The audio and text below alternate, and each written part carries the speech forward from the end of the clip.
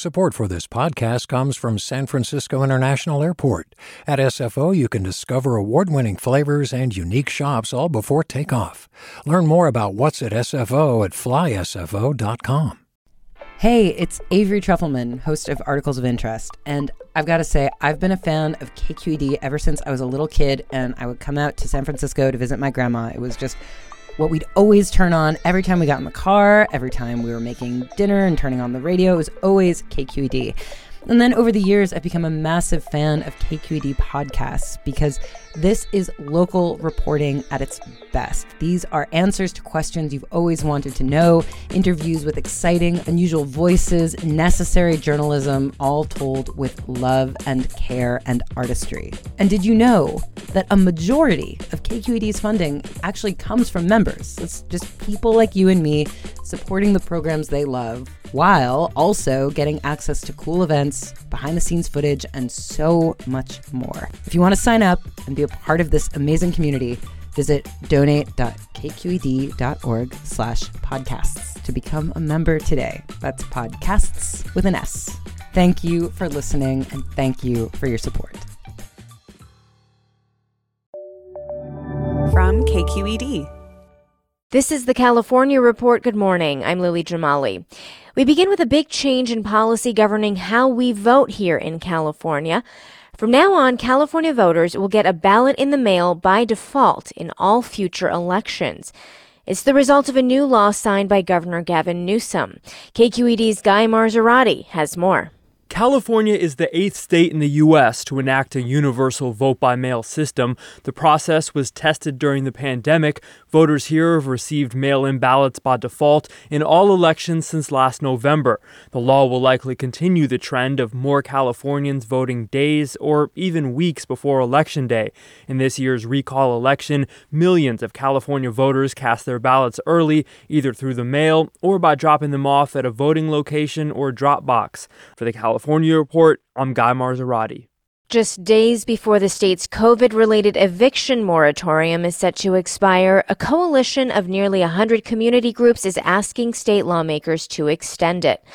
With the expiration on October 1st, property owners in many places in California can once again try to evict tenants who have fallen behind on rent, a policy put on hold because of the pandemic. To evict, landlords must show they or the tenant has applied for rent relief and that the state either denied the request or didn't respond within a certain period.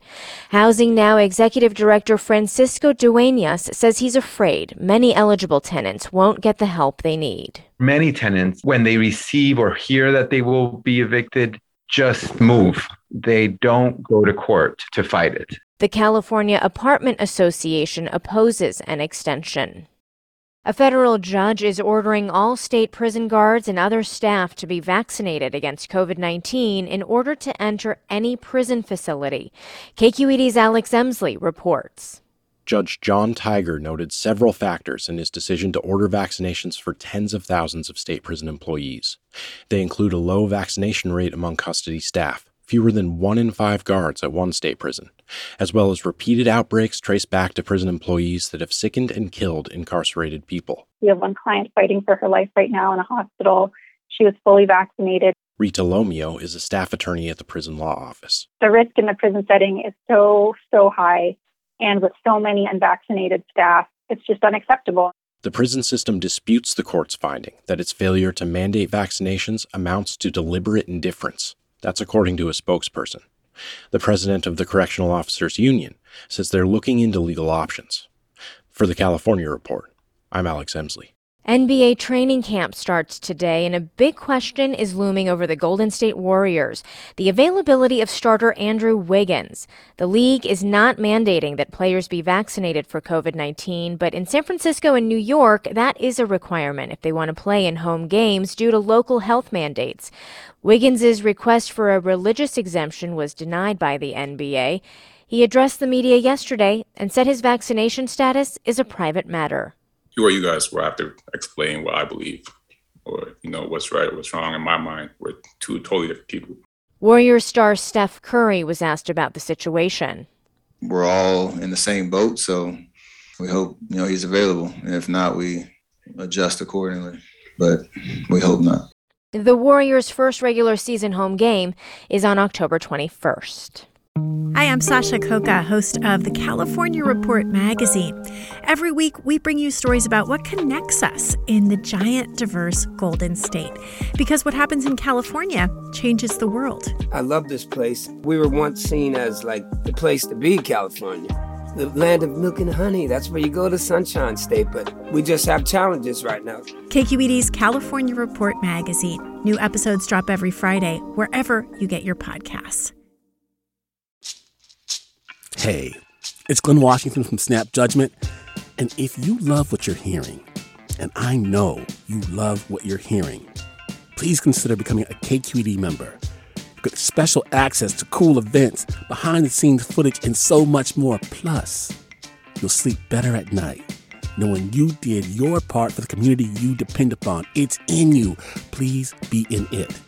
Visit donate.kqed.org/podcasts to sign up now. That's podcast with an S. Thanks.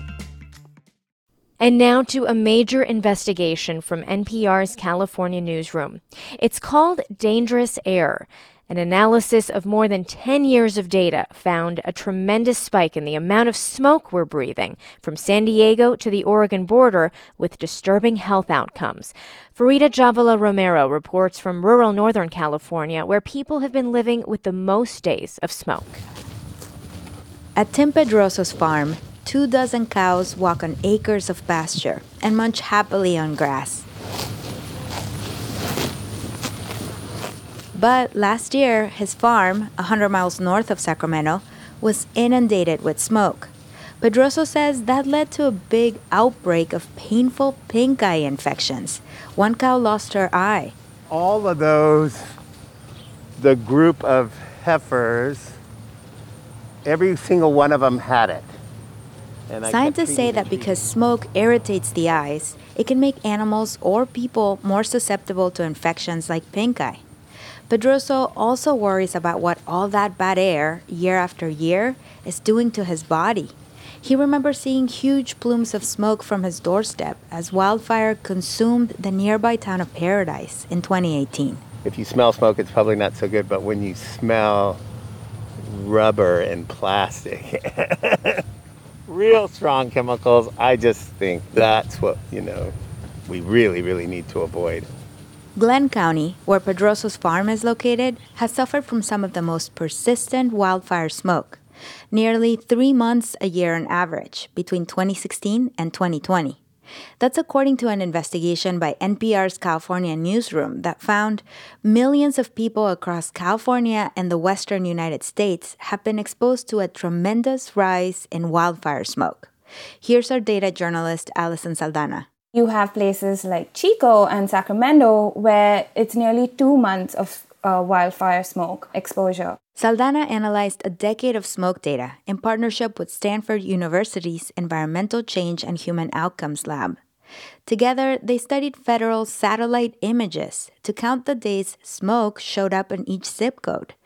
And they found it all over the state. Places like LA are now witnessing, on average, about 30 days of smoke. In California, residents of Willows, a town near Pedroso's farm, were exposed to smoke the most often, 3 months on average per year.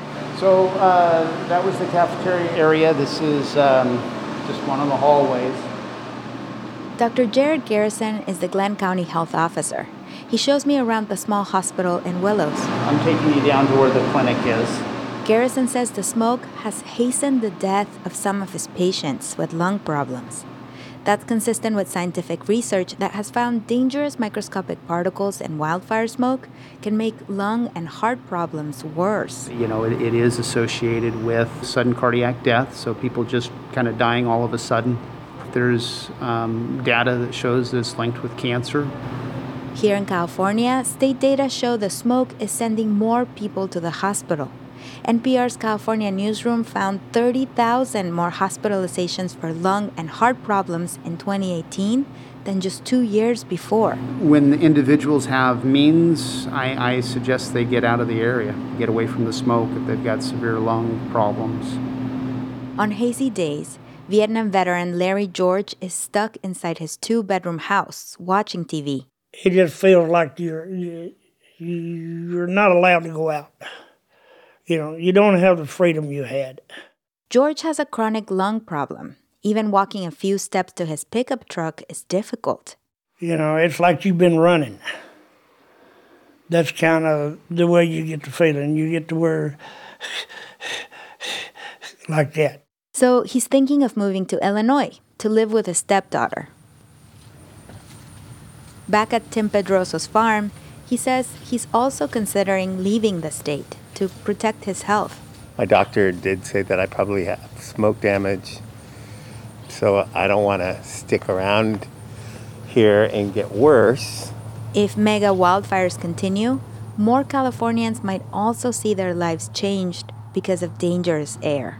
For the California Report, I'm Farida Jabala Romero in Willows.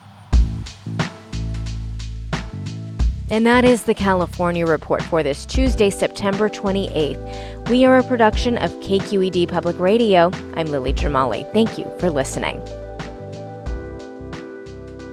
Support for the California Report comes from Stanford Medicine, protecting your health and providing dependable care with safe in-person appointments and video visits. StanfordHealthcare.org/adaptingcare. SF MoMA, presenting the world premiere of Joan Mitchell, a stunning retrospective of over 80 works by the trailblazing painter who made art on her own terms. Learn more at sfmoma.org. And Eric and Wendy Schmidt, whose philanthropy harnesses the power of people and science to create innovative solutions for a healthy environment, just societies, and opportunities for human achievement. Do you love learning about the San Francisco Bay Area? Its history, its people, its unique blend of cultures? Then you should check out the Bay Curious book. I'm Katrina Schwartz, editor and producer on the Bay Curious podcast, and I'm here to let you know that for the month of May, we've worked out a sweet deal for KQED podcast listeners. Right now, you can get the Bay Curious ebook for $1.99. That's right, $1.99. Just search for Bay Curious wherever you get your ebooks or find a link in our show notes. This offer does expire at the end of the month, though, so you'll want to act on it fast. Happy reading!